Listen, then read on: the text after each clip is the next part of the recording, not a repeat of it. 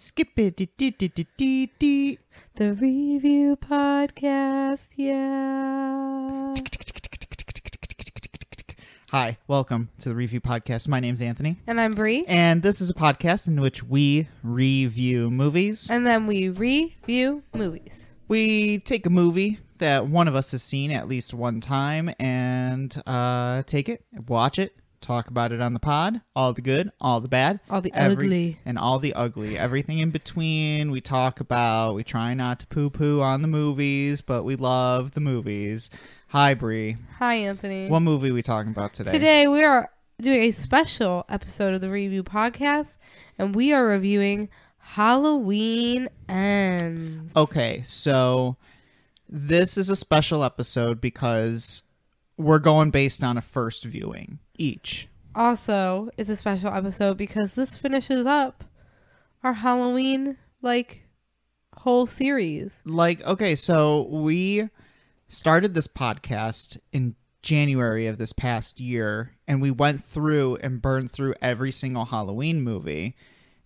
And I would not recommend going back and listening to those because the audio quality is almost unlistenable. But only the true fans will have been there since the beginning. The review heads. I'm looking at you, AP Politics students.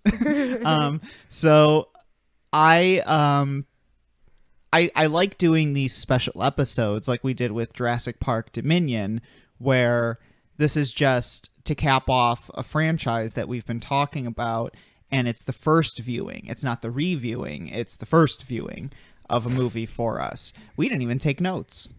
No, because we just want to enjoy it. Yeah, so little side story here.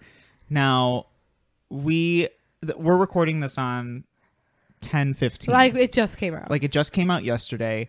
We've digested it slightly since last night. Brie has bronchitis, so we didn't go to the movie theater. Yeah, we watched it on Peacock because we took a really long look at ourselves, and I was like, I just got diagnosed with bronchitis. I'm on cough suppressants, but I'm still coughing. I'm just not coughing every second of the day anymore. Your coughs are not as dry as no, they they're were. wet coughs now. Slop. Let's slop them up. So they were really dry coughs before because I was coughing so much it wasn't a productive cough. And I went to a nurse practitioner at a Minute Clinic inside of CVS because my doctor has no appointments at her office for 3 weeks. And I'm coughing and just feeling like this now. And our wedding is next weekend. It would have already happened by the time this We're comes time out. traveling right We're now. time We're all in traveling. spaceships. We're time traveling. We're recording this from a spaceship. You're listening to this a week after our wedding. We're already married. Hello, bride of review. Anyway, we just decided it would be best for both of us. We decided we were going to go to Meijer, our favorite store, and buy some snackaronis. We got a big freaking Monster Slim Jim, which was so good. Which I called a Fat James. No, you said Thick James. A Thick James. I was okay, so how linked we are in our brains. We've been together so long 7 years. I think we can read each other's minds, and we've talked about this before where it's sometimes we'll say things and I'm like, I was just about to say that. So Brie brings out this Monster Slim Jim that she bought from the store. And if you don't know, it's Fat Boy. It's what's his name? Macho Man Randy Savage. It's a Macho Man Randy Savage Slim Jim. And if you don't know, those things are a quarter size around. Yeah, that's thick. They're big boys. So Brie brings out, she's like, you want to eat this? And I was like, absolutely, I want to eat this Slim Jim. And we were just watching the video of Nancy Pelosi snapping into a Slim Jim on January 6th. And I was like, yeah, we need to snap into one.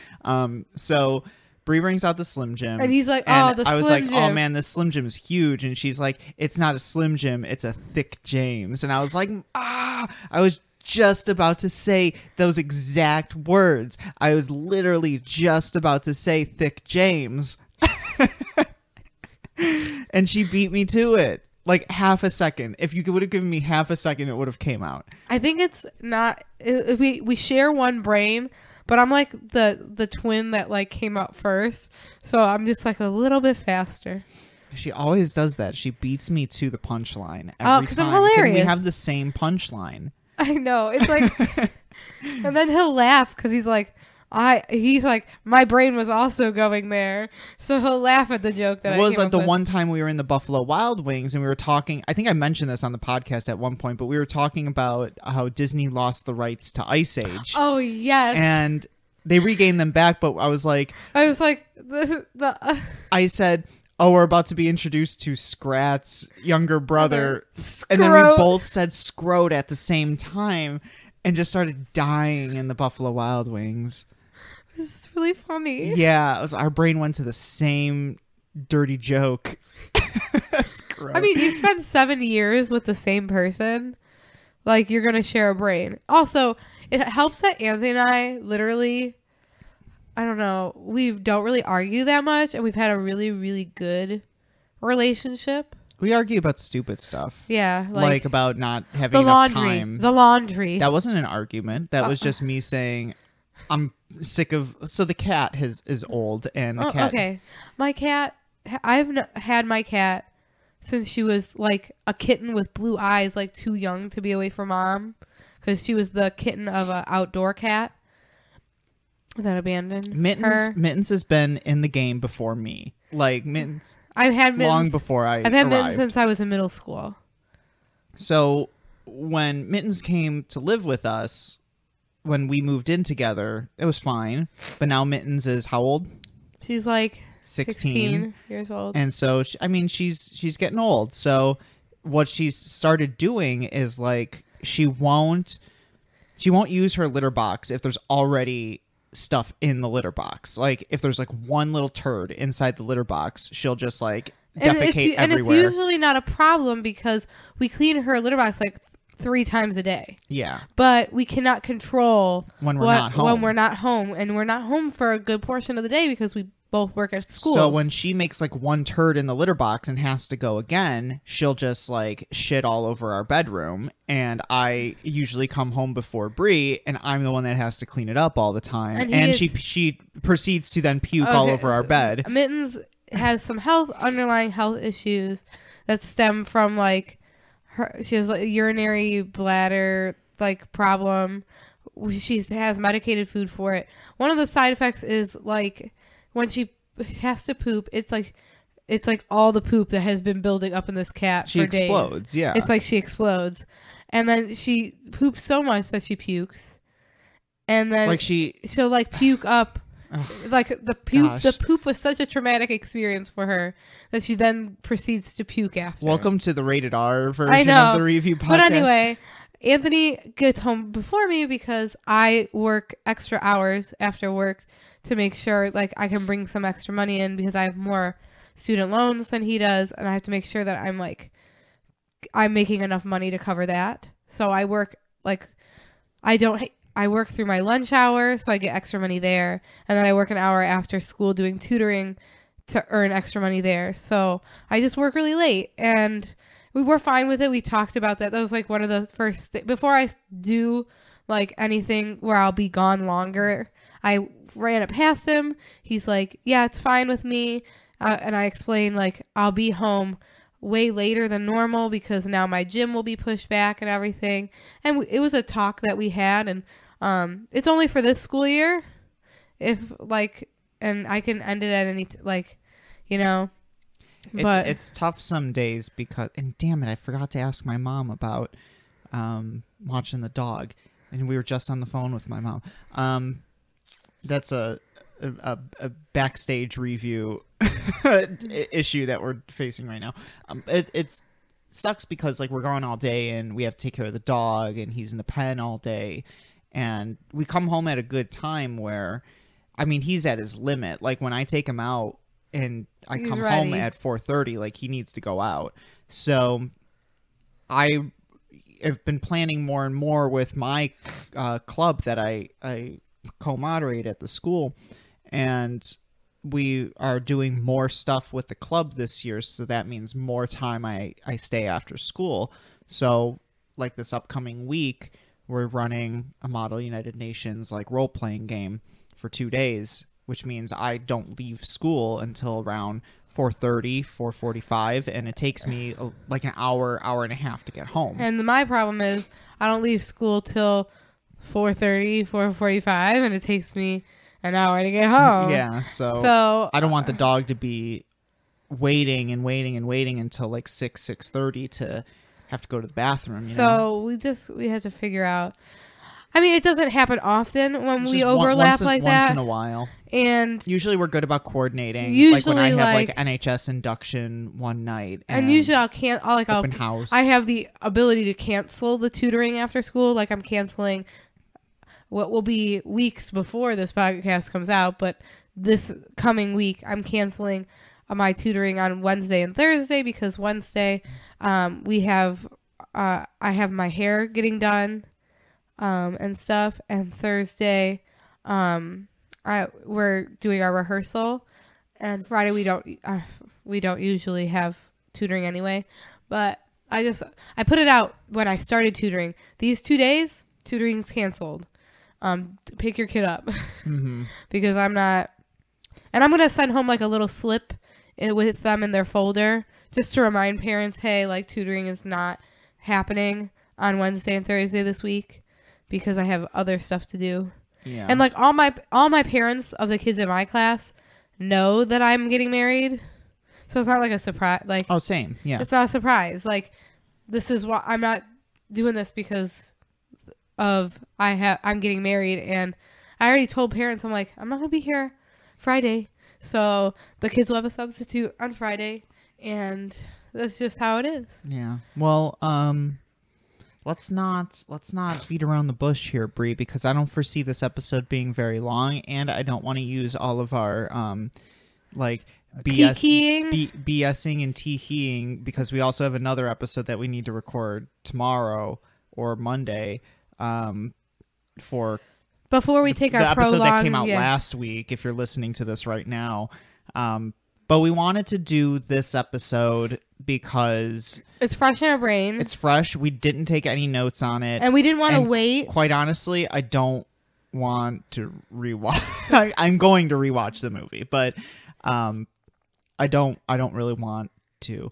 And I told Brie this when we finished, because, you know, we talk before the podcast about what our thoughts are on the movie, and then sometimes we just regurgitate the conversation on the podcast. So I told her I'm actually kind of glad we didn't go see this in theaters and we watched it on the streaming service, because there are certain parts of the horror movie audiences. Like, let's preface this with horror movie audiences are terrible sometimes. You can either have a really great experience in the theater with a horror audience where everybody's into it and everyone is like scared and you're like vibing along with the rest of the crowd. Or you can have an absolutely terrible audience for a horror movie where you got like teenagers that are like yelling things out at the screen, or like people are laughing and interrupting the movie and things like that. When we saw Smile a few weeks ago, we had one of those really bad horror movie audiences. It was dramatic. No. It was kids being kids. No, screw that. Every teenager thinks that they're the funniest person in the world when they're Didn't you, though, when you were a teenager? Yeah, and I was dumb. I got yelled at when I was a teenager when I went and saw The Unborn in theaters because it was such a bad movie. Yeah, but like Smile wasn't bad. I know, but like when you're like a teenager, it's funny to be like, I'm not scared. This movie's fake. Blah, blah, blah, blah, but it's the whole thing of like, I have the cojones to say, like, to yell something in a crowded theater so that everybody can hear me because I'm so confident that I'm the funniest person in this room right now. And it's like, no, dude, you're not. Sounds like a teenage me. You're not the funniest person in the room.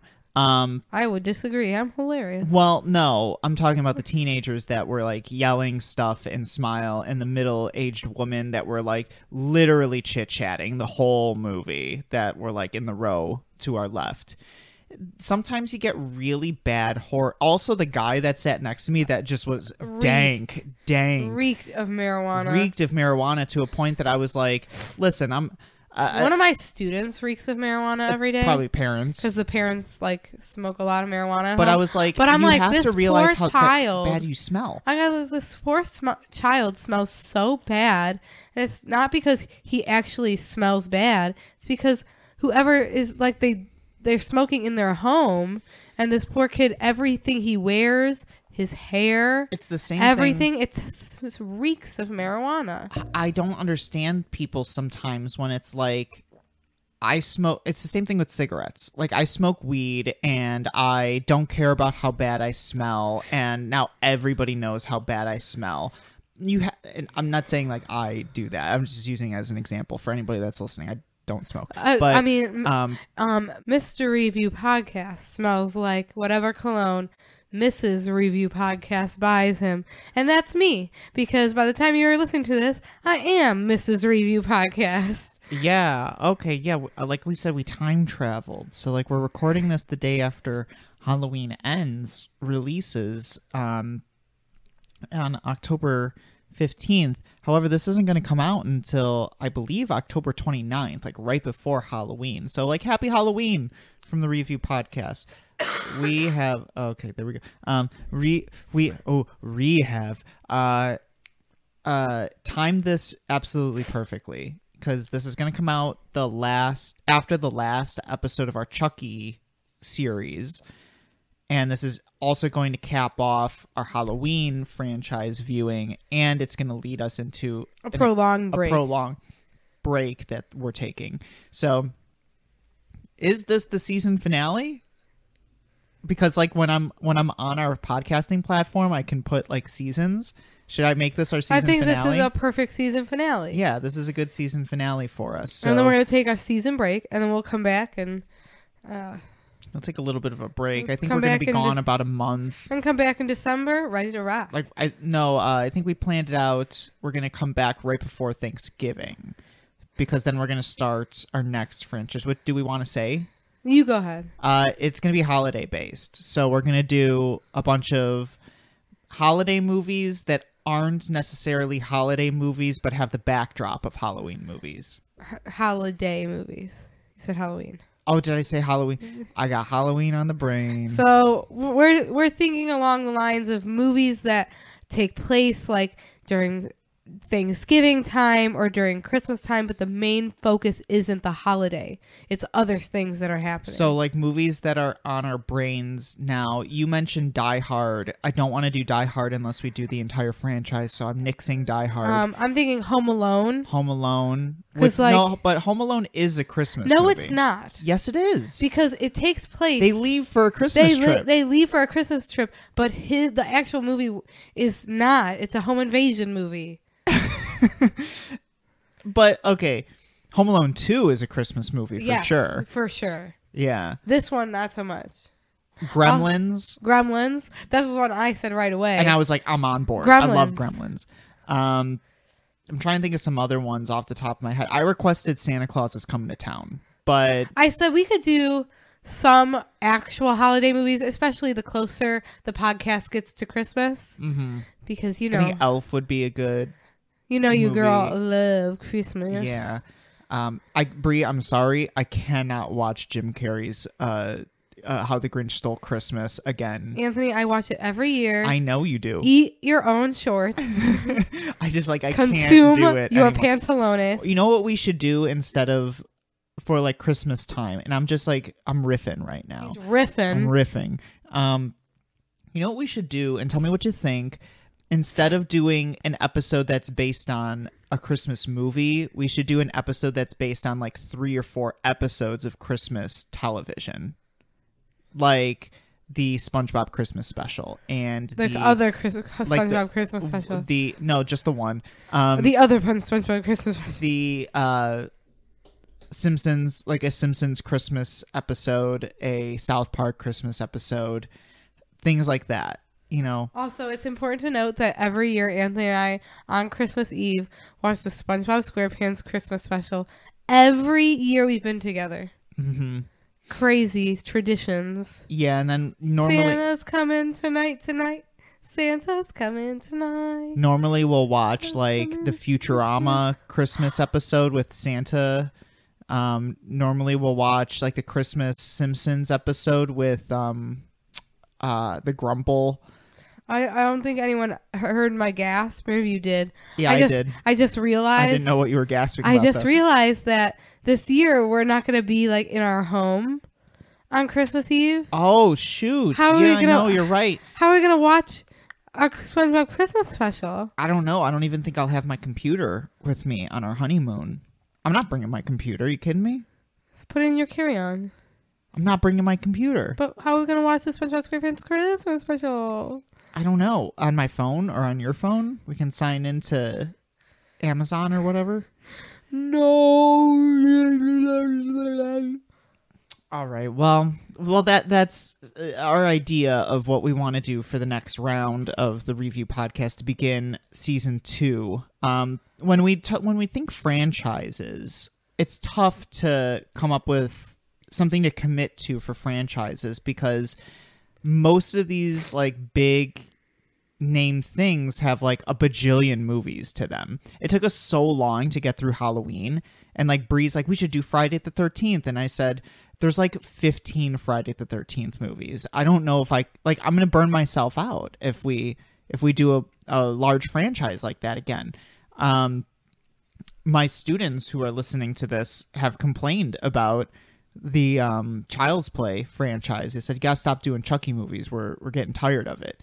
I said, but we gotta do the Who entire asked you? Yeah. Come on, kids. Who asked you? They really want us to do American Psycho. So maybe I've never seen it. And she has said no whenever That's a lie. We could roll the tape because there has been a review podcast where I have said, let's watch it. So it's on the list. It's on the list. Maybe that'll be our season premiere is the Out of Order American Psycho. So, Brie, we're about, I don't know, close to 20 minutes into this thing right now.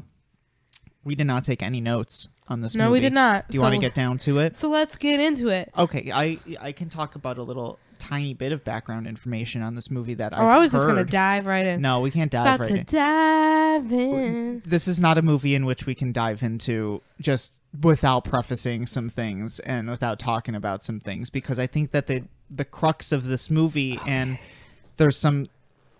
Go, just tell us all this stuff. You moved your mic, and I don't know how it's going to sound. I'm hoping that it doesn't sound terrible. Just go and talk about stuff. I moved it because I slouched. So, we're talking Halloween Ends today. We're capping off our Halloween franchise that we started way back when in January. And I think our last episode of Halloween was Kills, and we did that in, I want to say, April. I think April was the last time we've covered Halloween. And when we ended the Halloween Kills podcast, we said, this isn't a goodbye. This is a see you later, because in October, Halloween Ends comes and we'll drop that podcast and we'll talk about it. Now, the time has come. Just as Halloween ends, our Halloween franchise viewing comes to an end as well. Cries, Everton. So let's talk Halloween Ends. It just released not too long ago. Released on October 14th, 2022, streaming on Peacock while also simultaneously releasing in theaters. Don't know why we made that decision, but I'm not complaining about it. This movie was heavily impacted by COVID. And yes, very much so. I think that's the one thing we have to preface when talking about this movie is the story isn't... I don't know if director David Gordon Green ever confirmed this 100%, but in 2018, or 2017, I guess, when they announced that they're going to redo Halloween, they're going to start from scratch. They said this is going to be a blank slate. We're going back to basics. And then you release Halloween 2018, and, some people complained about it. I really enjoyed that movie. You really enjoyed that movie. I feel like I can rewatch that movie over and over again and be fine. If I do a back-to-back viewing of Halloween 78 and Halloween 2018, I'm going to have a good time, and it's like a concurrent story. But then Halloween Kills comes out last year, and prior to this, they announced okay, we are finally going to cap off this franchise. We're going to come out with Halloween Kills, and then the year later, we're going to come out with Halloween Ends. And they didn't say it was going to do this, but I think the rumor was that it was going to take place, all 3 movies were going to take place in one night. And we were going to finally end Halloween. Now we can say we're going to end Halloween, but are we really going to end Halloween? Probably not. And we can talk about that later. But COVID heavily impacts this movie because Halloween Kills was supposed to come out in October 2020, and then it was going to be shot back to back with Halloween Ends. So when COVID hits and we're in the process of trying to maybe release Halloween Kills, production gets shut down and the world shuts down. And then David Gordon Green and Danny McBride recalibrate this movie. And they say, no, we're going to start from scratch. And we're going to, since Halloween Kills is going to get delayed a full year, and it's not going to come out in 2020, it's going to come out in 2021, we're going to recalibrate, we're going to rewrite this movie, and we're going to film it according to the revised script. And we're going to account for the 4 years lost between Halloween 2018 and when Halloween Ends is going to release. So I think that that decision really impacts the final product of what we see, because I think that there's elements in this movie that, especially in that last act of this movie, that were taken straight from a version of this movie in which it took place on the same night. I think that there are elements there that they kept. But gosh, Brie. Right. I feel like the ending of this movie could have occurred the same night. And I think it was planned to. So this is a bizarre movie. It's bizarre. This is a complete... I didn't hate it as much as... No, I didn't. I'm not going to say Mr. I hate Review Podcast hated it. I did not hate it. You disliked it enough to tell me you disliked it. I don't think it's a bad movie. He's lying to you, Review. No, stop. You're putting words in my mouth. I don't think that this is a bad movie. I think that this is not a Halloween movie. And I'm gonna stick to my guns on that, because that was my immediate reaction when we finished the movie and Brie and I were talking about it. I said, this didn't feel like a Halloween movie. This was, whereas we have a vibe and a tone that we've set up to be a Halloween movie in 2018 and even in Halloween Kills, this one takes such a drastic turn in direction. And there she goes, ah. There we go. Oh my god. Oh no, Brie. You good? I hope. And so, where this movie doesn't have that vibe, it takes a drastically different direction. It's so weird, the direction that it takes. And she's about to have a coughing fit again. I wish I could talk over it, but I can't. I wish I didn't have to cough so much, but on account of the bronchitis. On account of the bronchitis. Even with the cough suppressant that I was prescribed, I still am coughing. So I wanna bring it up to you, Brie. Before we knew what Halloween Ends was going to be, after you've seen Halloween Kills, because you're really good at riffing like this. I'm a good riffer. Where could you have thought that this movie was going to go after the events of Halloween Kills? Okay, so after he kills Karen, it's like we're thinking about what would happen next. Well, obviously, they think it's over. And Michael has gotten away. Decimated. Right? I'd be like, okay, I'm going to go up to check on my daughter. If I'm Laurie Strode, I'm going to check out her. And then she sees it. Ah, Michael. Everyone knows Michael's still out there, right? Meekle. And then there's another person in this town who has a run-in with Michael. Instead of, Michael just chopping this guy. Michael's wounded. Michael's struggling. It's the immediate wounding, Yeah. right? Like, He's not we don't wait 4 years to have he's wounded. Nothing is healed. Like, he is actively bleeding, actively, like, in pain. Meets another person. This person, like, has been down on his luck guy. Our opening scene, which I'm not going to talk about right now. We'll get to it when we go beat by beat. But down on his luck the guy. opening scene can happen in a movie where it takes place on the same night. Right. Right? Like, down on his luck guy, like, he is just not very popular. Maybe gets bullied a lot. That's a whole other thing in this movie, but we'll get to the bullies later. Down on his luck guy, like, just kind of like, you know, an unpleasant person. Like, like, I'm thinking Corey isn't an unpleasant person, but I'm thinking in my version how I would write it. You would think that because he's an we don't unpleasant person? we don't have the time to do the character development of years of torment. Yeah, we have one night.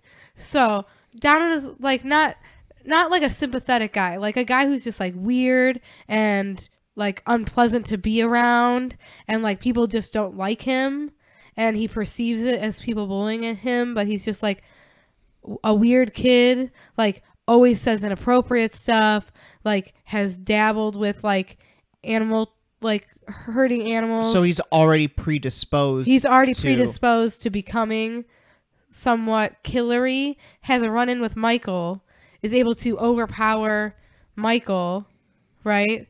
And then because of Michael's wounds. Because of Michael's wounds, and then develops this kind of like parasitic relationship with Michael, where now they're out, both of them are out, and it's like he's assisting Michael with the murders. And then we have this moment of like where we have like this copycat, but it's not really, there are two killers running around, really.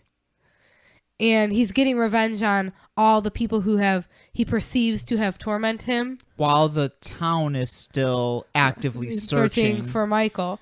And then we get like this whole, like, we think we got Michael when this guy dies.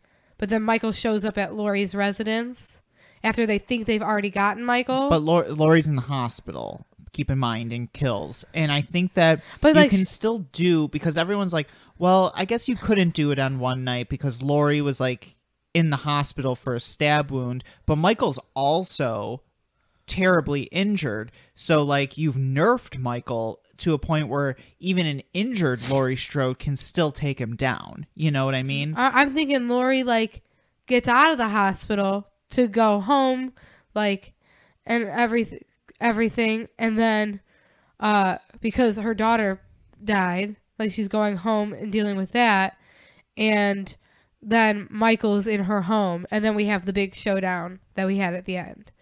That's how I would have done this movie. Yeah. If it was done in the same night. I think you can do it in one night, and I think that's a good way of doing it in one night, is where you can take elements of the final product. I would have picked someone more school shooter-esque as my male Michael, like, copycat. I think I told Brie this. I think we lost out on a really good opportunity here to use Cameron Elam, who dies in Halloween Kills, Allison's boyfriend.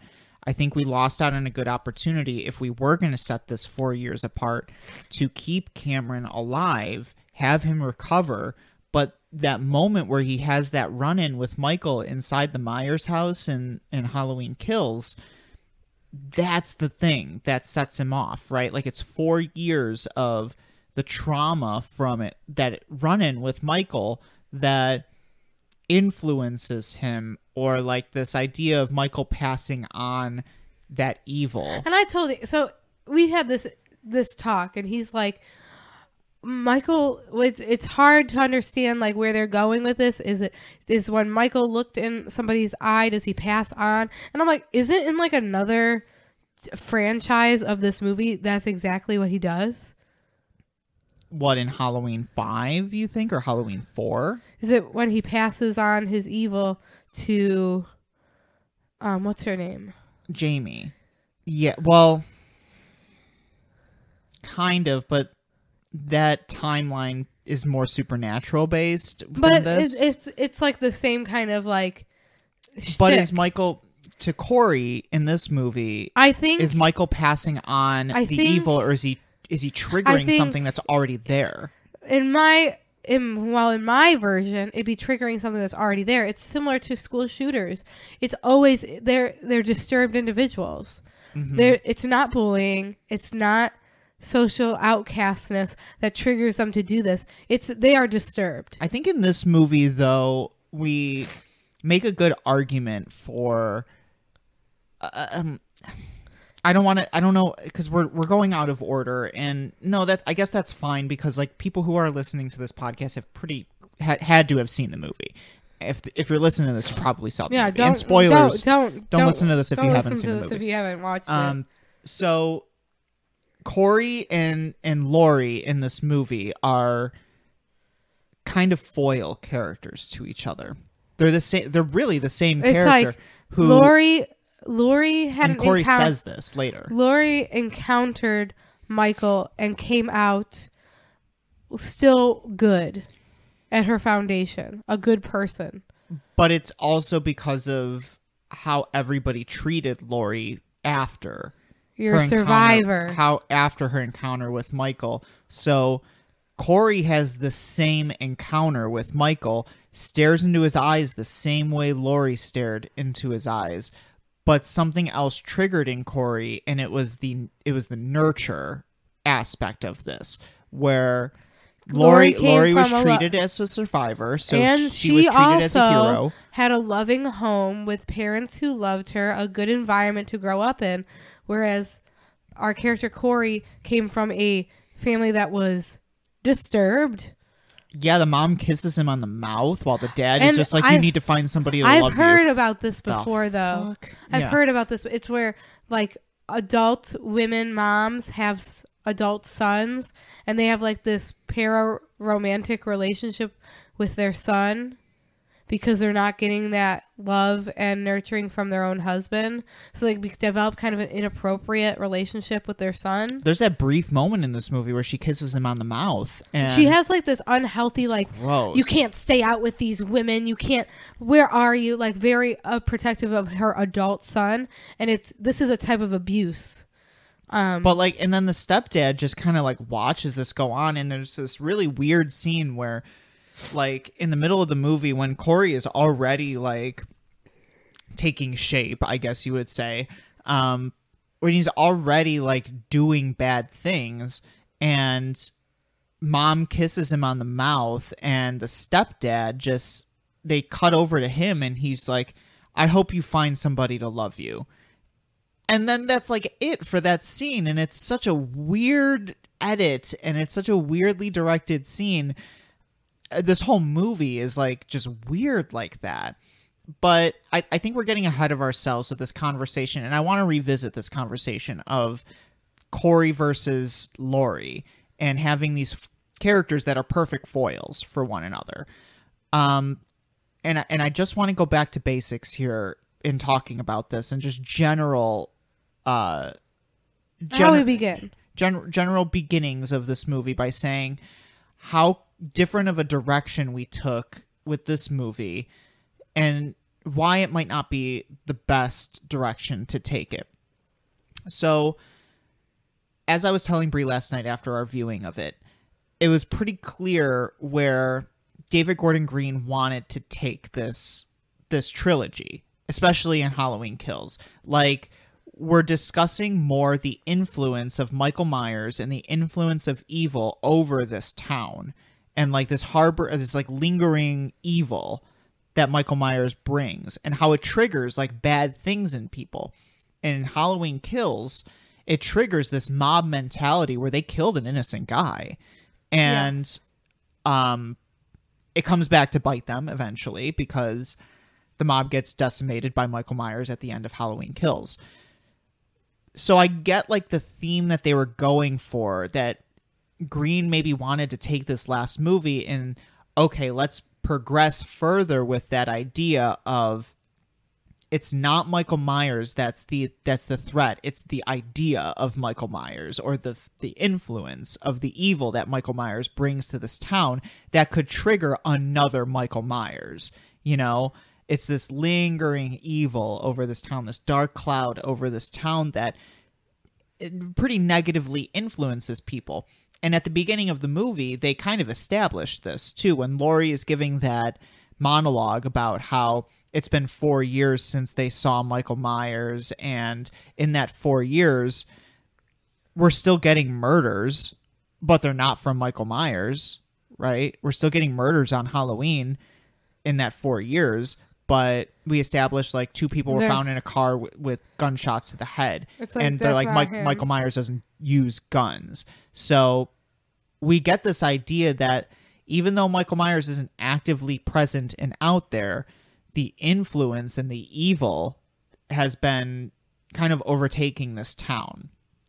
And it gets to a breaking point where how can we influence another Michael Myers? Is a Michael Myers born, or is a Michael Myers created? You know, like from other people's like, is it nature or is it nurture type thing? If I'm Rob Zombie, Brie, if I'm Rob Zombie and I'm Rob Zombie's Dr. Loomis, I'm saying that Michael was created in a perfect balance of nature versus nurture, and a perfect ecosystem of, he was already predisposed to this sort of behavior, but he also grew up in like a really crappy family, and it was this cocktail. If I'm David Gordon Green, I might be saying the same thing, right? Where Corey might have already had a predisposition towards violence. And then due to like where he grew up, in a house where the mom was like nutty, and then with what happened to him, and then how the town treated him, it created even more problems. Yeah. And I was trying to get, I told Brie, I feel like I've seen the first half of this movie before. And I was trying to put my finger on it, like where I've seen this movie before. And I think I've come up with 3 ideas, one more than the others. Do you want to hear them? Yes, of course. I mentioned Twilight to you. And it's the romance aspect that I think it's like Twilight, where Allison is so taken by Corey and his like this idea that she's somebody that he hasn't really like she hasn't experienced before. You know what I mean? I got like a Twilight-y vibe out of it. Here's another one. You ready? Uh-huh. A Star is Born. What? I feel like I've seen this movie before. The older veteran taking somebody under their wing. Oh. And like, not that Michael and Corey had a romantic relationship, but it's also like between Michael's relationship with Corey and Corey's relationship to Allison, I think we can get a Star is Born type vibe out of that. And then the third one, I don't know if you've seen this movie before. Have you ever seen Christine?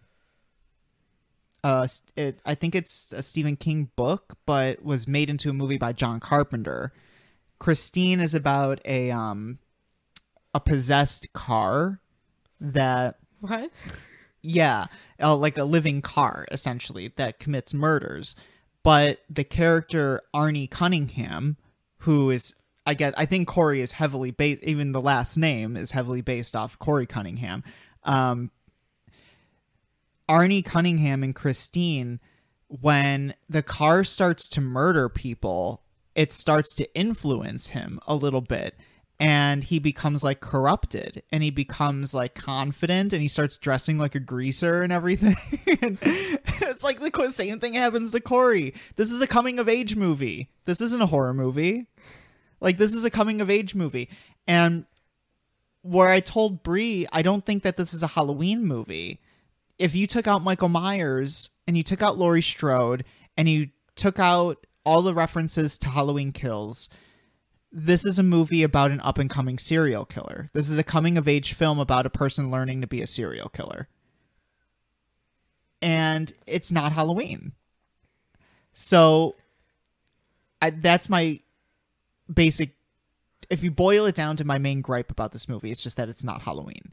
And I get what they were going for, and it's the same thing of Joker's relationship to the wider DC universe, where like Joker isn't a movie about the Joker in the DC universe. It's a character study about a guy going crazy and society rejecting him that's set in the backdrop of Gotham City. If you took out everything, if like renamed Thomas Wayne, renamed Gotham, just made it Chicago, and it's a completely different movie. It's an original movie. If you took out Michael Myers, you took out Laurie Strode, and you took out the name Haddonfield, this is an original movie about an up-and-coming serial killer and a coming-of-age tale. You know what I mean? And part of me is like, why didn't David Gordon Green just make an original movie if you wanted to make a movie that's so far removed from the Halloween series? You know what I'm talking about? Yeah, I guess. It's an original film. I mean, I liked it. Why did you like it? I mean, it was different. I was like, I'm not. If I'm going to go, so the movie begins with Corey, and he's like crazy opening scene. He's usually like a gardener, and this takes place a year after. Yeah, he's the events of usually Halloween Kills. a gardener, but then these rich parents call him because they need a babysitter last minute, and he's like, well, I'm not a babysitter. And they're like, well, we just need somebody. Hopefully you're a better babysitter than a gardener. And I was like, that's fucking rude. But anyway, and we have this little kid, and the mom's just like, after the whole thing last year with Michael Myers, he's like really scared. He still wets the bed. And then he does what any person who's not a good babysitter does, watches a scary movie. They're watching The Thing, John Carpenter's The Thing, which is an homage to the original movie, in which Lindsay Wallace is watching The Thing from Another Planet, or Thing from Another World, or whatever it is, the original version, 1950s version of The Thing, to which John Carpenter goes on to direct the remake of The Thing, and that's the version that they're watching in the new movie. And then this kid like locks Corey in one of the rooms, and Corey's like, let me out, I'm gonna kill you when I get out. And like, it's not like I'm gonna kill you, like I'm gonna stab you, blah, blah, blah. It's like a playful, it's like, I'm gonna kill you, like let me out of here. And he like kicks the door so hard, smacks the kid in the that head. It smacks the kid over the balcony of the... Yeah, we got an audible reaction from Brie out of I was scene. like, oh my god. Because the parents walk into the house. They hear, I'm going to kill you, a smack of the door hitting their kid, and their kid falling. And then it's just to the his kid death. that falls down and like cracks his neck. And it's horrifying. It's a really well filmed horror scene. Or not, I don't know about a horror scene, but it reminds me of something that I would have seen in like Hereditary. You know, or like an A24 film where it's just, this is the horror where it's just going to smack you with it right away. And it was horrible. And then he's looking over the balcony, and he has a knife in his hand because he grabbed it, because the kid grabbed it and was moving it around to scare Corey. And then Corey goes through, there's a time skip, and he's kind of like, all his college prospects are kind of gone now, and he had to deal with... We established that there was a trial, and he didn't get it. Like he didn't get convicted. He got acquitted, but they were going after him for manslaughter. Aggravated manslaughter. And it was an accident. Yeah. He was dealt a pretty crappy hand. To which Officer Hawkins says the same thing later on. It's like, oh, that kid's a good kid. He was just dealt a bad hand. And unfortunately, though, the town kind of has turned on him. He's like a social pariah in the town. Everybody turns their nose to him. Everybody looks at him differently. Like, aren't you the guy who killed that kid? He says that he really doesn't leave the house much. He works at a scrapyard with his stepdad as a mechanic. And Brie, I told you later in the movie, I'm like, the only reason they had him working as a fucking mechanic is to give him that fucking suit. Later on in the movie. Like, because he ends up taking... the identity of Michael Myers later on. My idea for my version of it happening in the same night. he takes on the identity. They think they kill actual Michael, and they don't. And then we have the scene. I told you my version of this ending, and I'm going to get to how I would have written this ending differently. Anyway, so we get him. He's like normal at this point. Just like really like normal guy. Nothing. He has not had his encounter with Michael yet. So he's pretty nice. I told you Corey looks like he smells the entire movie. Oh my gosh. So he looks like the dirtiest guy ever. So then we have this scene where he's at a gas station and he gets bullied by the most unexpected group of human beings. Okay, we got to talk about this group of bullies. Marching band. They're like, yeah, we're in the marching band. They're in like their marching band attire. There's this dude with like the kid with the mullet that has the drumsticks. He looks like he's got like the he's got a mullet, but it's also like a bowl cut haircut, and he's got the drumsticks. And there's the dude with the Letterman jacket. There's the girl that's actually in a marching band suit, and then there's the girl that seems like she's not really comfortable being with this group bullying Corey. Corey's a grown-ass man. He's 22 years old. And then he's getting bullied by 17-year-old high school marching band geeks. This is wild. And what triggers this guy into becoming the next Michael Myers is being bullied by marching band geeks. So they're bullying him. He's drinking his Yoo-hoo. What a diverse group of bullies. He's drinking his Yoo-hoo. He refuses to buy them beer. Then aren't you the guy who killed that kid? And he squeezes his glass bottle of Yoo-hoo so hard it busts. You have to be insanely strong. So they're setting up Corey to be Michael Myers strong, like right off the bat. I don't think he's Michael Myers strong. Anthony, he broke a glass bottle of Yoo-hoo. You've never tried to do that before, where it's like you squeeze something so hard that you break? I would never do that with a glass bottle, but anyway, he gets pushed into his glass bottle, and he gets like a big cut. Lori sees it. She scares off the kids. Can we backtrack a second and after, because we're moving quick. After the Corey babysitter scene, we time skip a few years, and Lori is writing like a memoir about everything. So we are reintroduced to Lori, and she's talking about how Michael Myers hasn't been seen in 4 years. He just disappeared. There's always this lingering threat, but people have tried to move on from it. And Lori's tried to move on. And, you know, she's enjoying her life. She has a house now in the neighborhood. She lives with her granddaughter. Her granddaughter is now a nurse. They live together. And she is openly encouraging her granddaughter, Allison, to move on, to get out of Haddonfield, to go to, you know, parties and things like that. And it's just I think it's a weird transition for these characters to say, how the hell do you move on from that but not get closure? Do you know what I mean? I feel like the movie, like this trilogy, should have been almost in reverse for Laurie's character. So Halloween 2018 is about Laurie still dealing with the trauma of 1978 and how that trauma kind of has consumed her entire life and she can't move on from it. Halloween Kills is about how Michael is impacting the town, and then Halloween Ends is Laurie actually like having moved on from the trauma. I feel like it should have been in reverse. Like 2018 should have been Laurie learning to move on, but then Michael comes back, infects the town and kills, and then Ends is like Laurie going into full-on hunt mode and on Michael. You know what I mean? Yeah. It seems like the character decision should have been almost in reverse of the progression of Laurie's character. But, you know, it works, I guess, for here, where Laurie's just trying to deal with it, and they're saying, like, we haven't seen Michael in 4 years. He's probably not dead, but, you know, we can't keep living in fear the entire time. To which I say, yes, you can. You can absolutely be living in fear that entire time. Laurie lived in fear more when Michael Myers was incarcerated than she did when he was actually on the loose.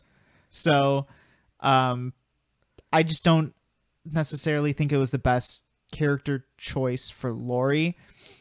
This movie is very heavily character driven, which I appreciate. It is a character driven film. It's just not driven in the way that I think that it should have been. The story is good. On paper, this is a really good story. The execution of the story, though, is iffy. Okay, so let's go back to where I was. Mm-hmm. So Lori sees this. She scares the kids off. She meets Corey. She thinks he's a nice boy. Takes him to the doctor's office in which her granddaughter is working. And they kind of get introduced. And this is an unhealthy relationship for Allison to engage in. Allison is immediately smitten. yeah, she likes him immediately. Immediately. Immediately, this is like hardcore. We're in a relationship, and like hardcore, we have an emotional connection. Even though the course of this movie is like what, 2 days, 2 or 3 days. I don't know. Yeah, something like that. But it's their budding relationship moves so fast in those couple of days. We get this like, at first he's just normal. This is all pre, his run-in with Michael. He kind of blows off Allison because he's like, you don't want to be involved with me, because he's very much aware of his reputation around town. She doesn't care. And at first, Lori is all gung-ho on call him, go out with him, blah, blah, blah. So she does. She gets him to go out with her to a Halloween party. At the Halloween party, he's having fun. Oh, man, the strobe lights in that Halloween it's party. Pretty rough. Like, we were just watching it on our television, and I was like, oh, I'm like seeing rainbow colors But, here. like at first, everyone's like having a good time. Like he's having a good time, but then he takes off his mask. Can I give you a fun fact about that scene? Sure. So do you remember the old guy that Corey runs into who says, like, you want to look at these? And he opens up his trench coat and it's like a bunch of like toy body parts in there. That old man, that old bearded guy. Yes. That is Nick Castle, who played Michael Myers in Halloween 78. So Nick Castle makes a nice little cameo appearance in this movie. You can continue. Okay. So he's having a good time. He takes off his mask, and then he has an unfortunate run-in with the mother of the kid. This is a bar that both of those parents frequent at, to a point where Lindsay Wallace, who's the bartender, knows each of their names and like knows them personally. And unfortunately, she kind of bullies him into leaving, and he's pretty rude to Allison. I told you I don't like going out, and this is why. Why'd you have to make me come out? And so he leaves abruptly, rudely. We're about 40 minutes into this movie. And then he's walking home by himself, kind of just like feeling down, And then, to make matters worse, here come the marching band guys in their car. Dorks, dude. These dorks. Absolute dorks. And I forgot to mention that Lori, when she found him and saved him the first time at the shop, they used a knife to puncture a hole in the guy's car tire. Mm-hmm. So this guy has a vendetta against Corey for giving him a flat tire. He's a 22-year-old adult man. Yeah. So and he is like being harassed by high schoolers. And these high schoolers come. This is like pathetic. And they're like pushing him, like hurting him real bad. And then they do the unthinkable, Anthony. What? Tell him what happens. They push him down. They push him over a bridge. Yeah. The attempted murder.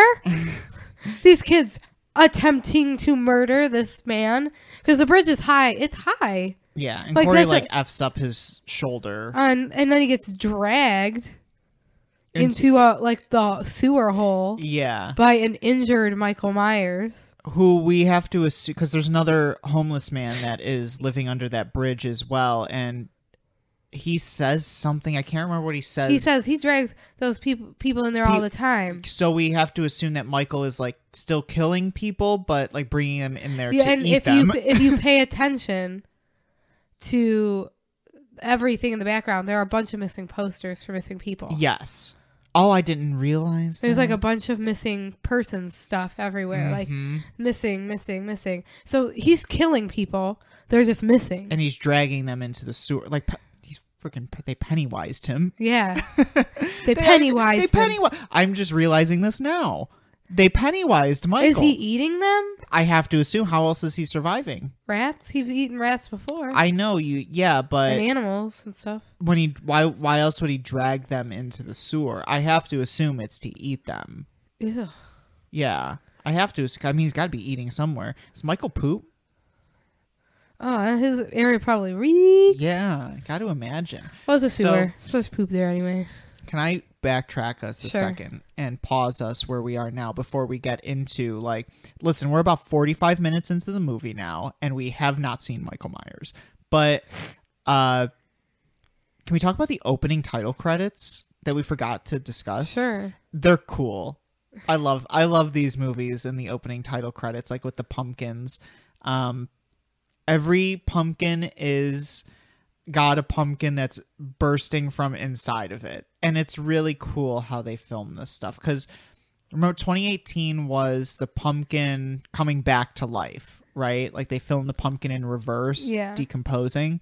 And Halloween Kills was all the pumpkins being thrown at the screen. And then this one is all the pumpkins like bursting out of one another. And it's a really cool opening sequence. I love that. If we take nothing out of this movie, we take this opening credit sequence because it's really cool. And it's blue instead of orange. And do you remember what other movie had a blue Halloween title credits? It was interesting. Do you remember which one? No. Halloween 3, Season of the Witch. To which I would say this installment in the franchise is as close as we're probably going to get to another Halloween 3, Season of the Witch, in the sense that it is so far removed from being a Halloween movie that it's almost not a Halloween movie. Okay, Anthony. As he's getting a Season of the Witch t-shirt. I like Season of the Witch. Somebody on Twitter made a prediction. They're like, in 10 to 15 years, Halloween Ends is going to be a cult classic the same way that Season of the Witch is, and fans are going to look back at it fondly. We're already starting to do that with Resurrection. People are already starting to look back at Resurrection and say, it's not a good movie, but it's a fun movie. You know, it's entertaining. So I think we're, and just general comments on this, where I think that this movie fails is it's not fun. when we were talking about this too, where we were saying when you have a slasher movie, the kills are almost like over exaggerated. They're in an alternate reality where it's like almost fun to watch this. Where Rob Zombie's movie came in was that you're not watching fun kills, you're watching murders, and it's too dark and it's too serious. It's murders. It's uncomfortable. This movie, I think, while it has elements of wanting to be a fun slasher movie, it's not a fun slasher movie. This is a really serious film, and this is a coming-of-age tale. This is a romance movie. It's everything like but a Halloween movie. I just think once he gets dragged into the sewer, he has like this confrontation with Michael. Michael like grabs him by the neck, lifts him up, but then they have this intense eye contact moment where you see like into both of their eyes, and Michael, it looks like he sees something in him and lets him go, and he crawls out, and that's when he has the confrontation with the homeless man underneath the bridge. He's like, I've seen that man drag so many people in there, but I've never seen someone come out. What's special about you? And then he goes to like try to kill him, I guess. He has like a knife, the homeless man. He tries to shove him back into the sewer. He's like, I want the mask. Go get the mask for me. Yeah. And then he takes the guy has a knife, and Corey kind of overpowers him, and then he kills him. He kills the homeless man, and that kind of like triggers something in Corey, like actually like homicide. Yeah. It's not manslaughter. So this was homicide. Then we have like Allison. She's like, she used to be dating this cop, and he's... Oh, can we talk about that guy? And he is like obviously a 40-year-old man. Yes, and she's like a 22-year-old young woman. And she was like dating this cop, and all of his friends are like 40-year-old and men. I have to say, he was probably a safe person for her to date, and that's why she was dating him.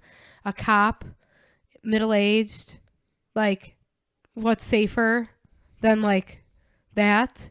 but it's so weird. It's weird, but like I could understand after the trauma she's been through that would be a person she was drawn to. Yeah. Stable, in a stable job, stable part of your life, and in a safe profession. Yeah. But it wasn't working out. She's not with Corey. But so Corey comes out of the sewer after killing this guy. And he's like, cool now. He's cool, Corey. Similar to Christine. When Arnie Cunningham is like influenced by the supernaturally possessed car, he becomes like cool. You know what I mean? And it's like, wow, what did Michael's run-in with or Corey's run-in with Michael just like automatically made him cool or like gave him confidence, right? So something clicks in Corey when he actually like kills that homeless guy, that people who had run into Corey afterwards are like, something's different about this guy. Like I just look into his eyes and I just see like nothing there. Where Laurie says that, and then they talk to the dad of the kid who... Well, and this, we have to note that he was not like this before his run-in with Michael, because Laurie met him, thought he was a nice boy, but as soon as he runs in with Michael, after he's killed the homeless man, Laurie's like, something's different about him, and he looks like how Michael looked. Like, she's noticing something has changed in this boy. So I guess where my confusion is, and like where it isn't relayed as easily, and I guess this is fine because you don't have to tell the audience everything, right? Like show not tell. So Michael has influenced Corey negatively.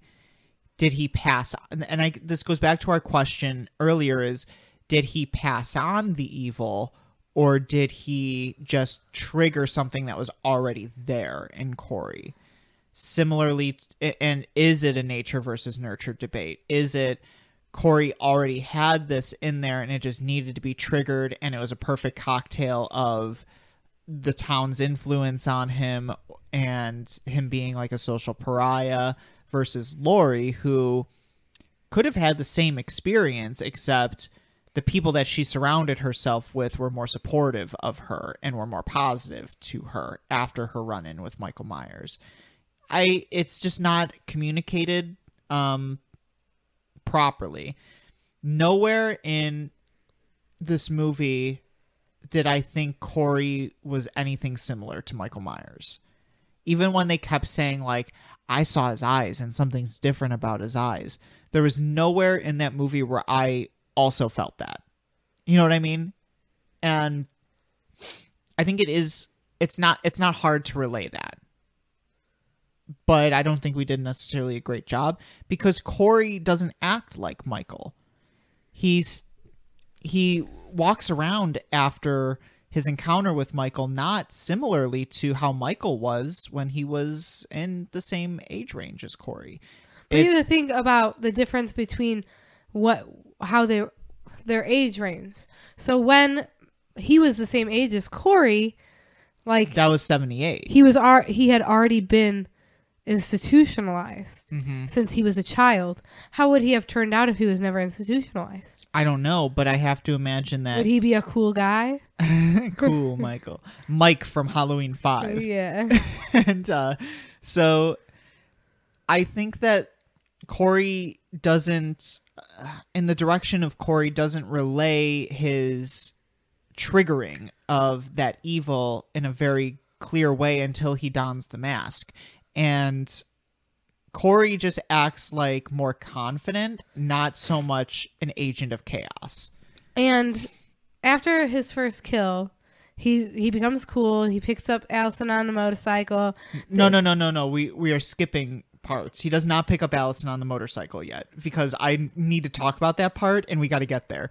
So, oh, that's when you thought he picked up. Yeah. Okay. So Michael. So Corey goes to Laurie and Allison's house, and he apologizes. He's like, I want to apologize, but that's when Laurie's like, there's something weird about this guy, and he brings Allison to the house of the kid, and he's like, I've killed someone. Yeah, and Allison's like, I don't care about your past, and it's almost like a like I said, I feel like I've seen this movie before with a relationship that is toxic for both of them, but they still do it anyway. Like most. And I'm trying to think of like where we want to go from here. So we cut to like Allison is having there's this B story plot with the nurse and the doctor, that the nurse that she is working with got a promotion over her. The doctor's like an a-hole. And we find out that the reason why the nurse got the promotion was because she was sleeping with the doctor. So we get those two coming into his house, and, you know, spooky, Michael and Corey are there, and Corey has that scarecrow mask on and just like brutally murders. You're missing one of the best murders of this movie. Which one? The one that shows that they're working together. The first one they did together, which is when they're... Oh, yes. No, you're right. I completely skipped that part. Let me go on to say. Go back. So Allison and Corey are at a restaurant, and the police officer that was seeing her just like comes up to his table trying to cuck Corey. And Corey's like, I ain't no cuck. I ain't no cuck. Get out of here. Blah, blah. And he's just like... The police officer's just like really rude, and he follows Corey to when he drops off Allison and they kiss. The police officer's following them, and he follows him to the bridge. Corey finds that he's following. Yeah, like, Corey knows he's following him. The police police officer, bring him officer, to Michael. He brings him to the bridge, underneath the bridge. The police officer thinks he's in this tent because there's like a light in this tent. I was like, why would you think he's living under a bridge? But anyway, he takes him to this tent. He opens the tent. It's the dead homeless man. And then Corey's behind him, like trying to like suffocate him. And Corey's not strong like Michael. So the police officer is able to fight him off. But then he kind of like lures him into the sewer. And Corey kind of feeds this guy to Michael, but Michael is severely injured from his run-in with the mob and Halloween Kills. And for 4 years, he's been dealing with what I have to imagine is a mixture of old age, sickness and infection from his wounds, and just being weak. So they've nerfed the crap out of Michael. And like this cop almost overpowers Michael himself. But thanks to Corey also being there, Corey's able to help Michael. Gives him the assist and like holds him down while Michael can thus beginning this parasitic relationship with these guys where they're killing together. They start working together, and then we get Corey really is using Michael to help Allison get ahead at work, where he takes Michael to this house. And at first you don't know Michael's there. At first so I have to Corey is he kills the doctor, right? He stabs the doctor in the neck. And the lady gets away from him. The nurse gets away from him, closes the door, and he's pounding on the door because he wants to kill her too. But what she doesn't know is that Michael Myers is in the house. And he's right behind her. And he's able to easily overpower her. Yes. And we still get this thing of like Michael Myers gets stronger when killing people because he seems to be doing a little bit better health-wise now that he's killing everybody.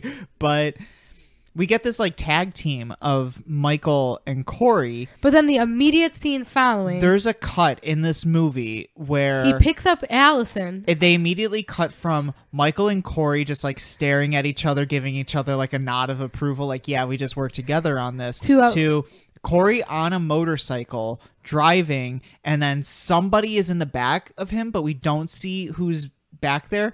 And then we see like fingers go across Corey's face, and it ends up being Allison. But that cut is so ambiguous. Anthony thought it was Michael Myers. I freaked out in watching this movie because like that cut is so ambiguous in the way that it's shot. It's like you almost half expect that Michael Myers is going to be on the back of that motorcycle with Corey. And I fully expected that. And Corey takes her on top of like the DJ. Can I ask a question?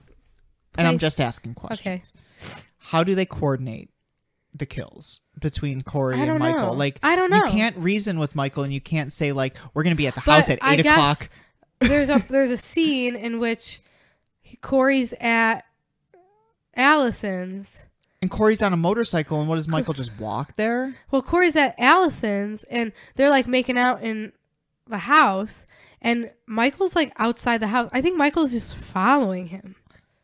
Because I was thinking about it, and I was saying, because like, how do we coordinate with Michael to be at the same place at the same time? I don't think Michael's at the point where he can kill by himself, so he's following Corey to get. He needs the assist. Because he needs the assist. So wherever Corey's going, Michael is following. This like mentorship approach that they take in this movie is so bizarre between Corey and Michael. And on paper, I think this is an idea that works, but in practicality, I'm not so sure. I don't know. But anyway, continuing on, Corey brings Allison to the radio station. They're on the roof, and he's like joking around with her. And they're like, we need to leave. They're talking about running away with each other, like almost Bonnie and Clyde style. And like we love each other so much that it's like we're willing to drop everything and just like run away with one another. And this is after he's already killed. They've known each other for what, like 2 days? Anyway, but she doesn't know that he's like mass murderer. Yeah, now. She doesn't know that right now. Anyway, he like pretends that he's gonna jump off the roof. He gets down off the roof, and then the DJ comes out and he's like, "Get off my property! You are a murderer." Yeah, he acts like an a-hole. He's an a-hole, and it's like, "Oh, you're gonna die. You're gonna die." Because you're acting like a dill hole, so you're gonna die.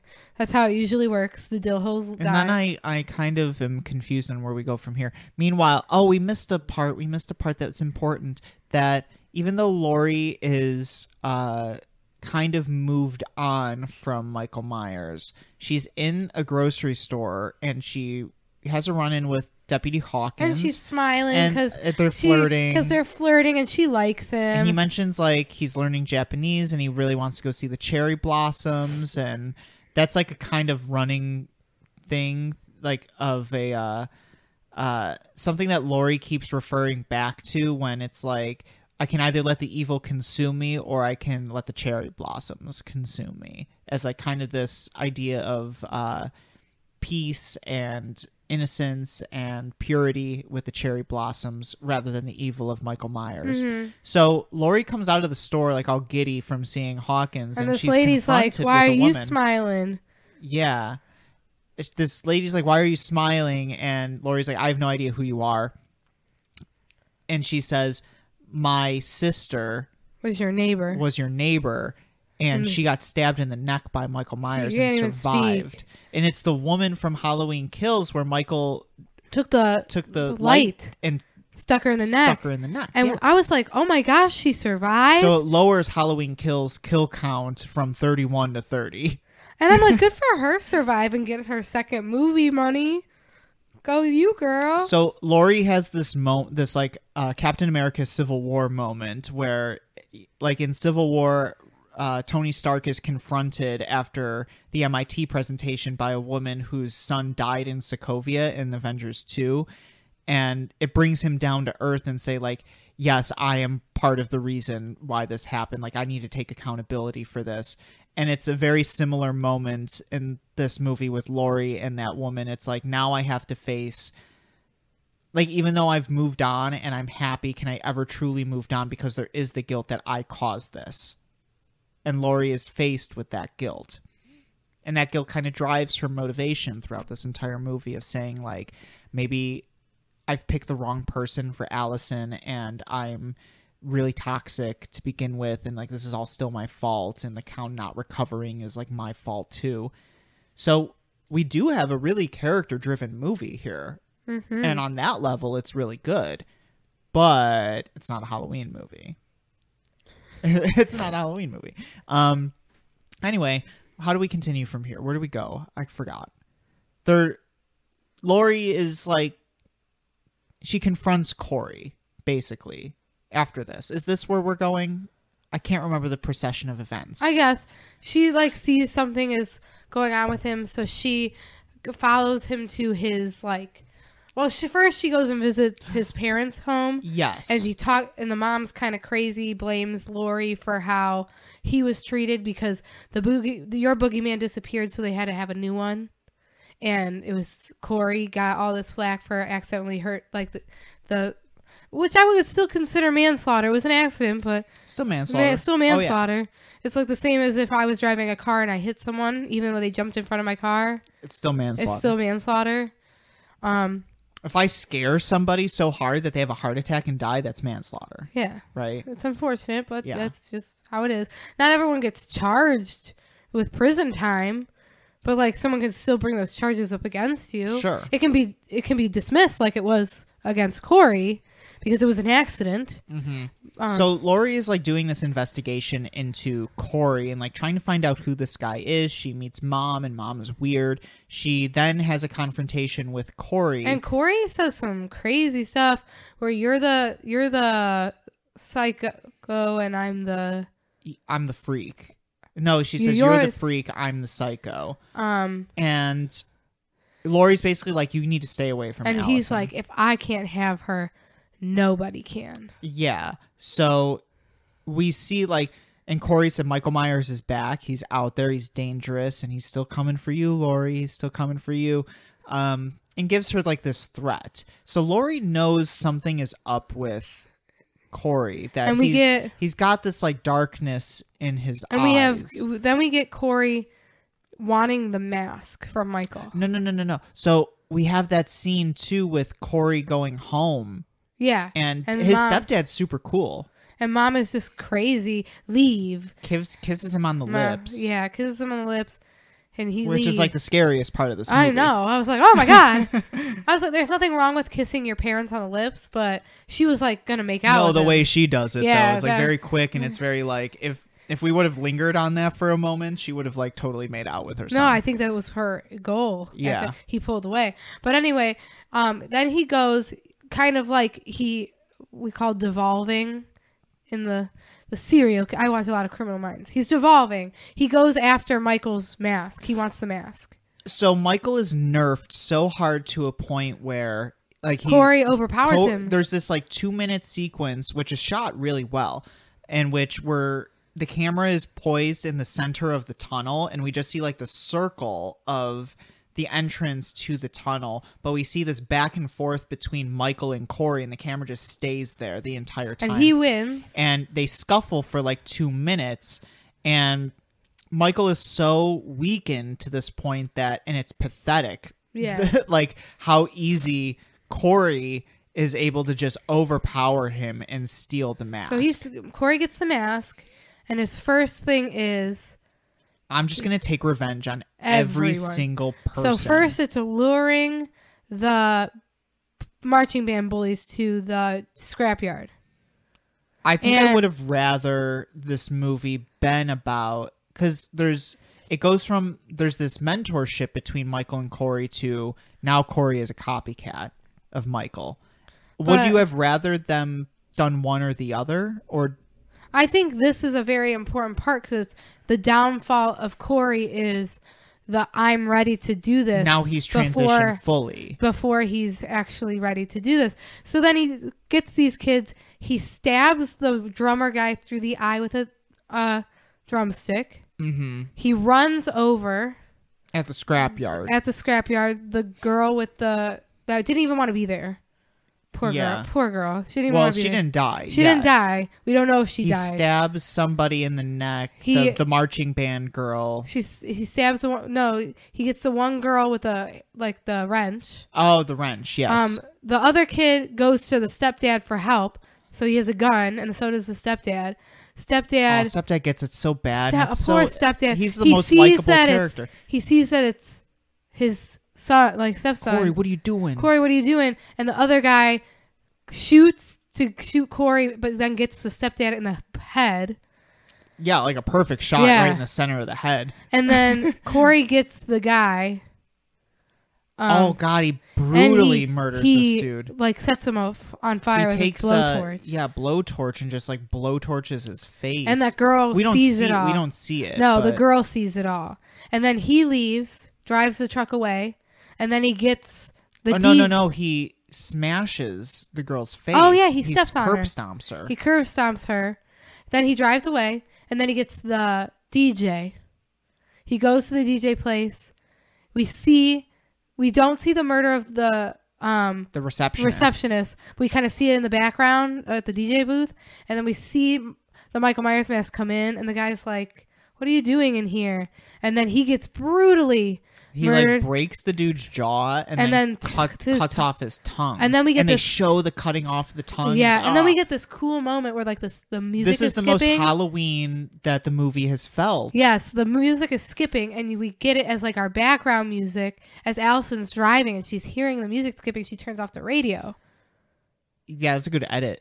Yeah, and then she's like waiting in the restaurant, like texting Corey. We're now in the last act of this movie where Corey has fully embraced the evil, and he's become Michael Myers. Laurie's telling her he's no good. Don't run away with him, and she's like, "I want to get out of here."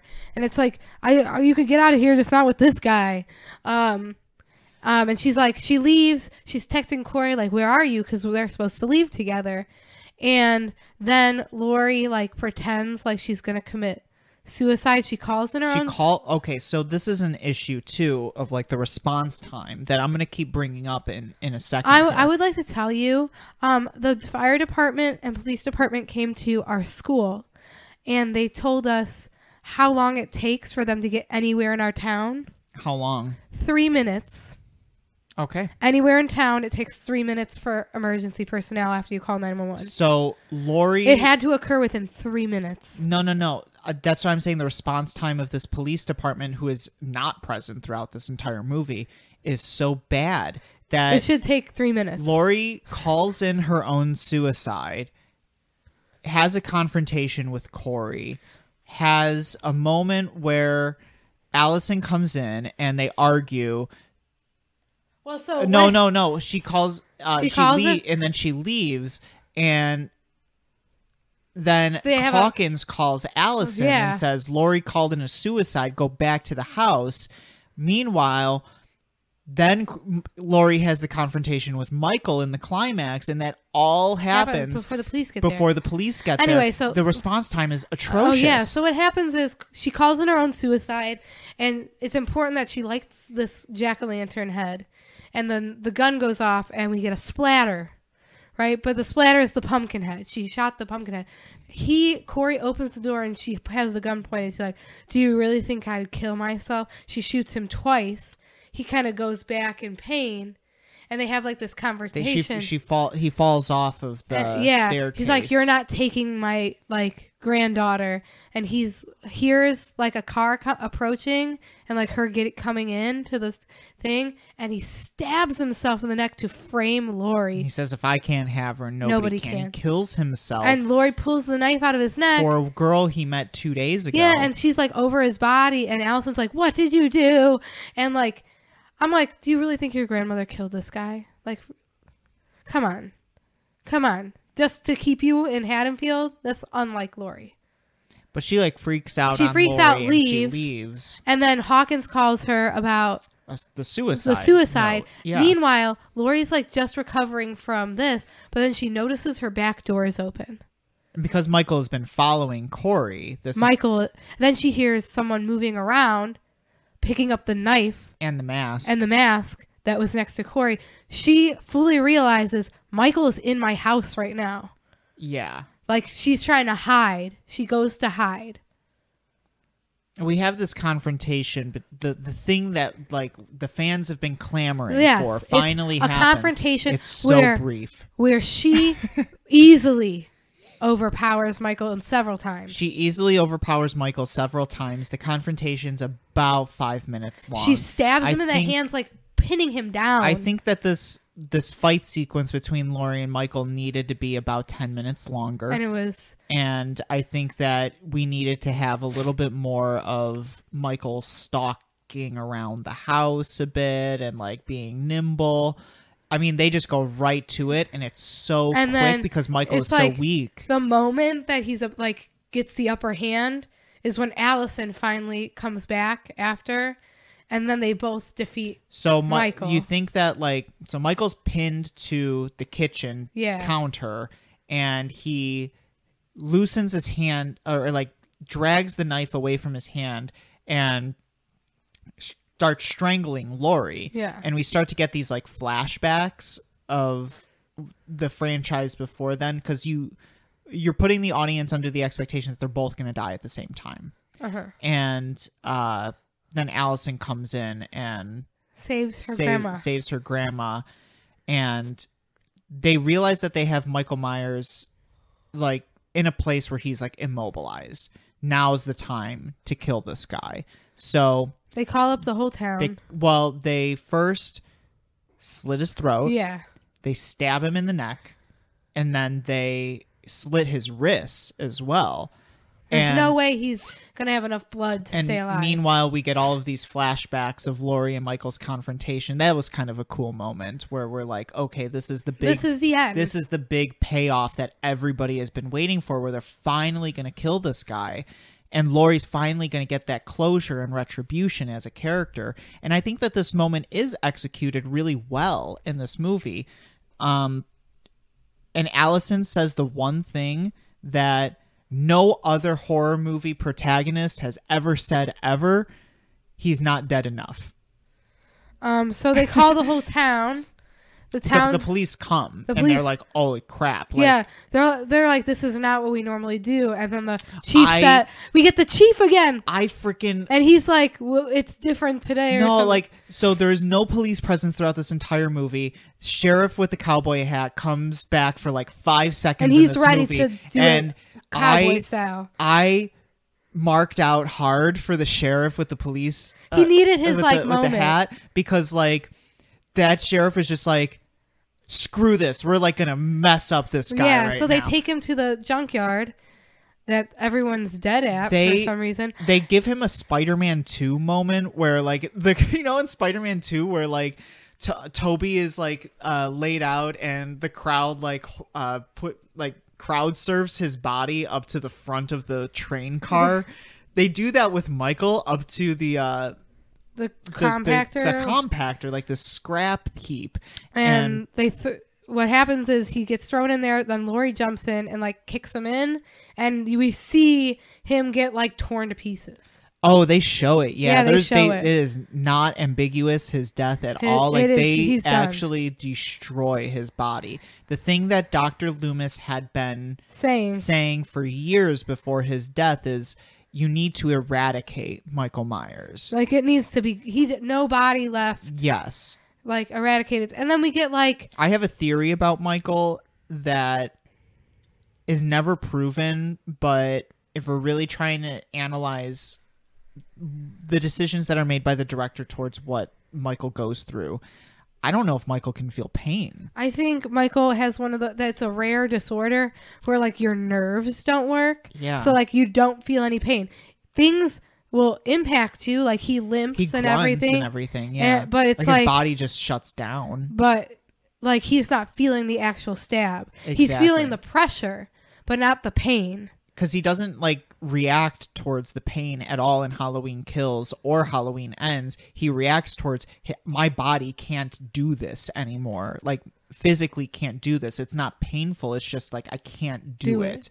So that's a theory. It's a theory. Anyway, after he gets eviscerated, we have this moment where like Allison's gonna leave Haddonfield, and what did you think about? She tells Laurie like, I know Corey was the one killing all those people.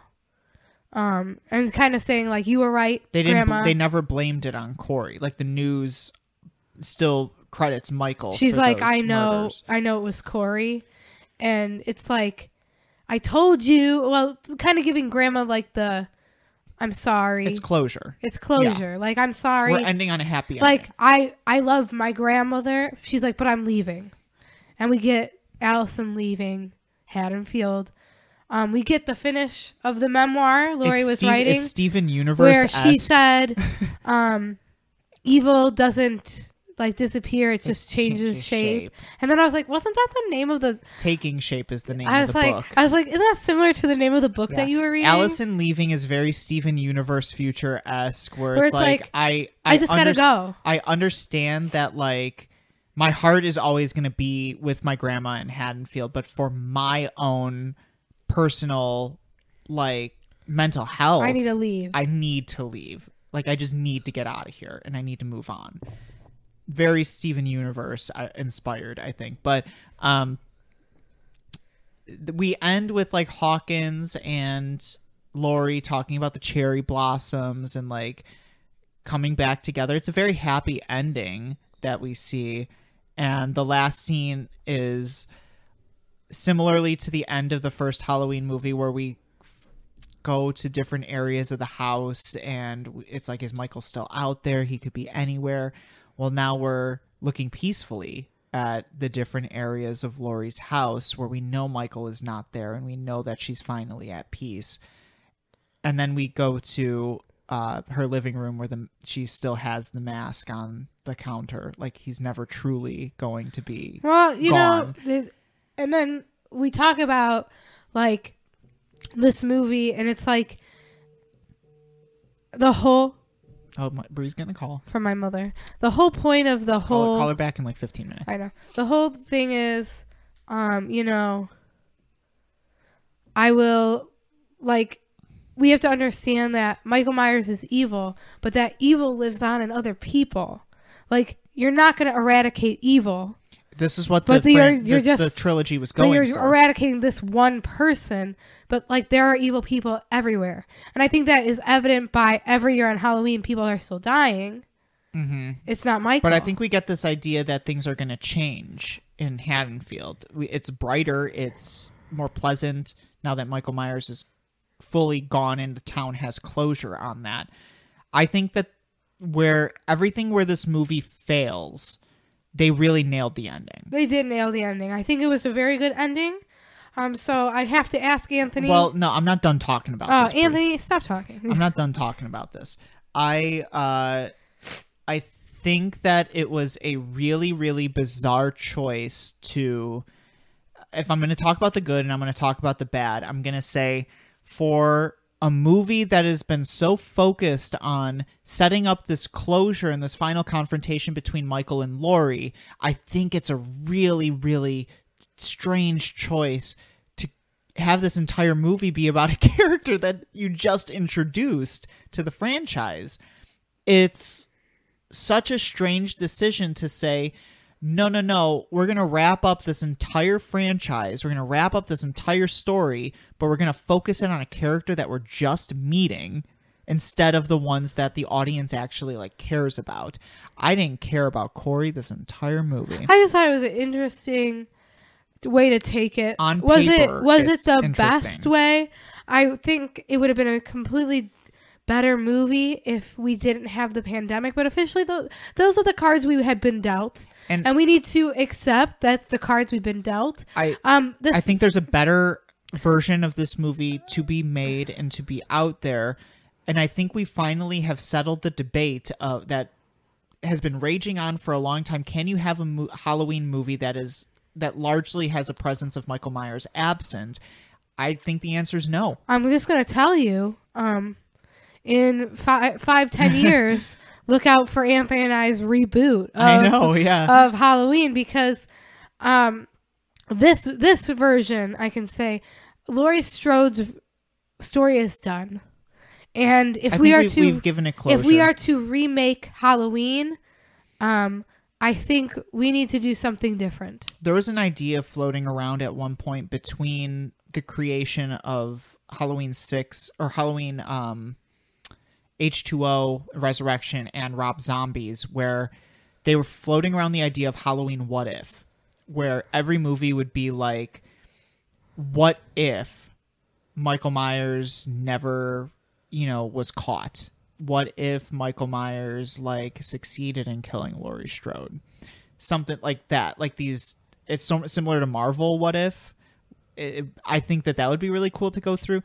I would love to see them play with some of these ideas of these crazier Halloween movies. Some of them aren't going to be successful.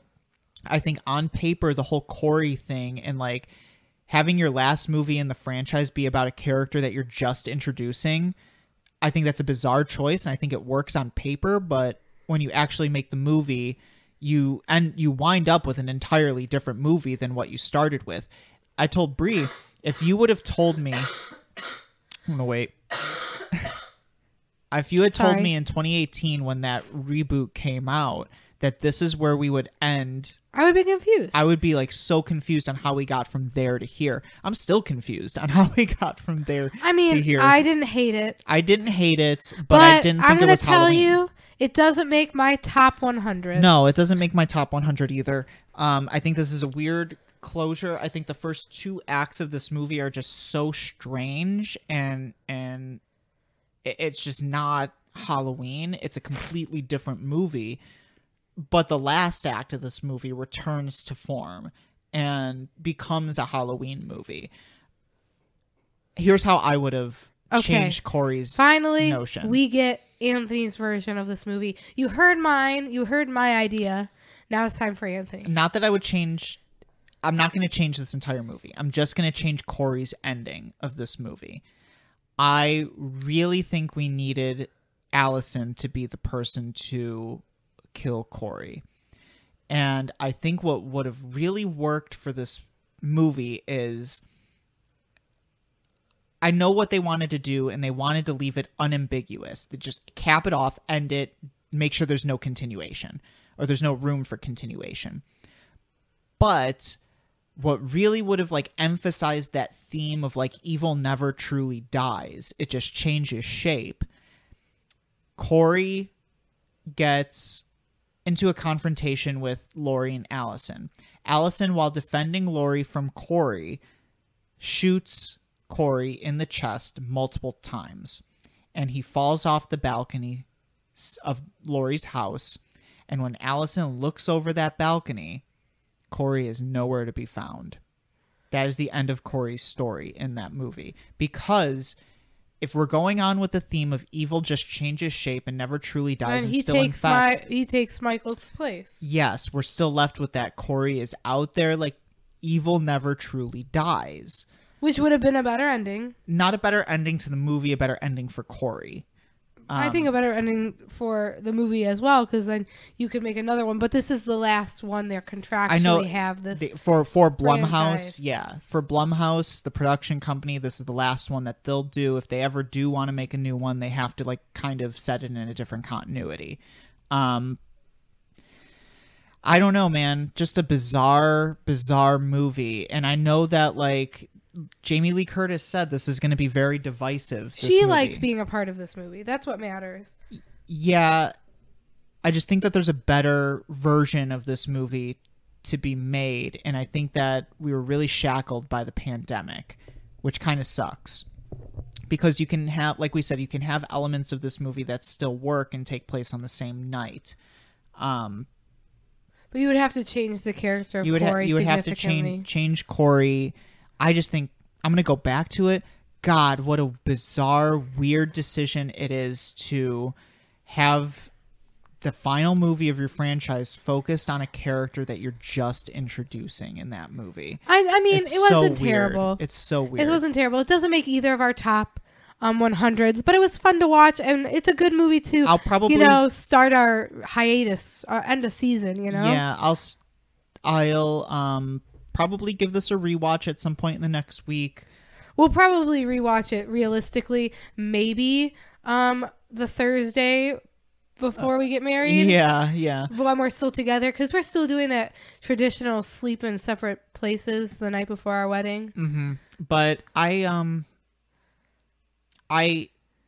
when we were talking about Laurie's ending to this movie and how they really did nail, no pun intended, but they did nail the ending here of Laurie finally having that closure to Michael. I am getting a little emotional talking about it, because it's like, this is a franchise that means such a tremendous amount to us and other people, that when they do wrap it up so nicely, like, it does feel like a chapter is closing, and it does feel like it does feel like it's an ending to an end of an era. Yeah. And if they really did not make another Halloween movie after this, it would be good. I would be okay with that. And I'm not going to say that this is a bad movie. I'm looking forward to what I need from, if we're going to redo this, if we're going to bring Michael back, we really need to. It's got to be set in a different continuity. It's got to be set in a different continuity. I would even, reboot not do a new new first movie. Go back to the Jamie Lloyd timeline, I would say, if you really want to, or start a whole new story. Start a new one that doesn't involve Laurie. No Laurie at all. Yeah. Reboot the whole thing. Do a different origin. Well, yeah, you could do that. I mean, or same origin story, just different first killing. Yeah. There's so many different ways that they could possibly reboot this. It'll be interesting to see what they do, but I'm not going to say that this is a bad movie. I know people online are really shitting on this, but it's not. I think it's an okay movie. I think it's an okay movie. I just think it's really, really, really bizarre. And we were both saying, we were watching the first half of this movie. What am I watching? First 3/4 of this movie, and we were like, what a bizarre movie. Yeah. What a bizarre movie. We kept looking at each other. What a bizarre movie. It's so character driven that it misses the point a little bit, but I'm not going to say that this is a bad movie. It's actually pretty well shot.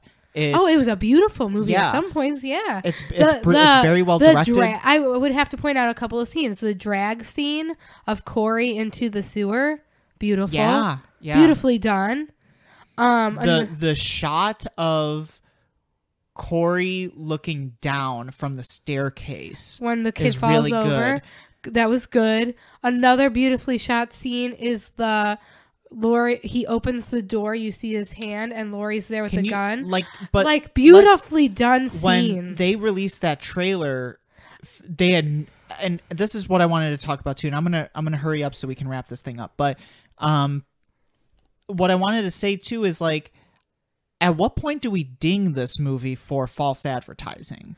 Yeah, because the preview for this movie is a whole different movie than the movie got. They had marketed this movie, but other movies have done that before. I know, and you tread that line so carefully of I want to divert audiences' expectations when they actually come into the movie, but I'm also marketing this movie to be solely about the confrontation between Michael and Laurie and leading up there, that the whole first 2 acts of this movie are not about that. And it's a completely different movie than what was marketed. So at what point do we say we have kind of falsely advertised this movie and mismarketed it? I don't know. I think that's a conversation for another day, but this is truly a weird movie. It's not bad. It's just not a Halloween movie. And I do think that people are going to look back at this movie in 10 to 15 years and actually enjoy it for what it is. I don't want to say I didn't enjoy it. I just felt like I was watching such a movie that was so far removed from the Halloween franchise that, to me, I don't even classify this as a Halloween movie. This is a coming-of-age movie about an up-and-budding serial killer with Halloween in the backdrop. Yeah, I would agree. That's really what it is. So, to kind of wrap it up, as we end our franchise viewing of Halloween, and Halloween does truly end for us, Brie. This is the end of our experience with Michael Myers. So we tip our hat and we bid Michael a lengthy goodbye for the next few years until they reboot this thing again. Yep. Bye, Michael. Bye, Michael. Bye, Michael. It was fun. Miko. It was fun. We, if we're reminiscent about our time with you, we have seen you get shot in the eyes multiple times. We have seen you get set on fire. We saw your dump truck in Halloween 6. We saw your head get completely taken off. We saw your head get decomposed. We saw multiple times you one arm descend from the rafters. I still don't know how that happened, but we've seen you walk through a door a couple times. I appreciate everything that you have given us, and it feels almost bittersweet to end season 1 of the review podcast and capping off the franchise we started with. The franchise we started with, and Anthony and I will be married. So yeah, so it's kind of nice. As similar to when in this movie Lindsay Wallace does a tarot reading for Allison, and she gives Allison the death card, and she's like, it doesn't mean death, it means a chapter is closing and another one is reopening. So for us, a chapter is closing and one is opening up again. So I hope you enjoyed season 1 of the review podcast. We'll be back in a few weeks. We'll be back in a few weeks. Remember, you can always get in contact with us at our Gmail, which is reviewpodcast1@gmail.com. You can follow us on Instagram at review_pod. And you can follow Anthony on Twitter for any updates at GLDTV1. And if you want to get a hold of me, you're going to have to reboot the whole franchise. I thought you were going to say you're going to have to create a movie in which you introduce me after I've not been in the previous ones. But it's been fun. And can't wait to get holiday with you. Holidays. All right, let's cap this thing off. I'm Anthony. And I'm Brie. And this is the Review Podcast, end of season 1. We'll be back in a few weeks. The Review Podcast. Yeah.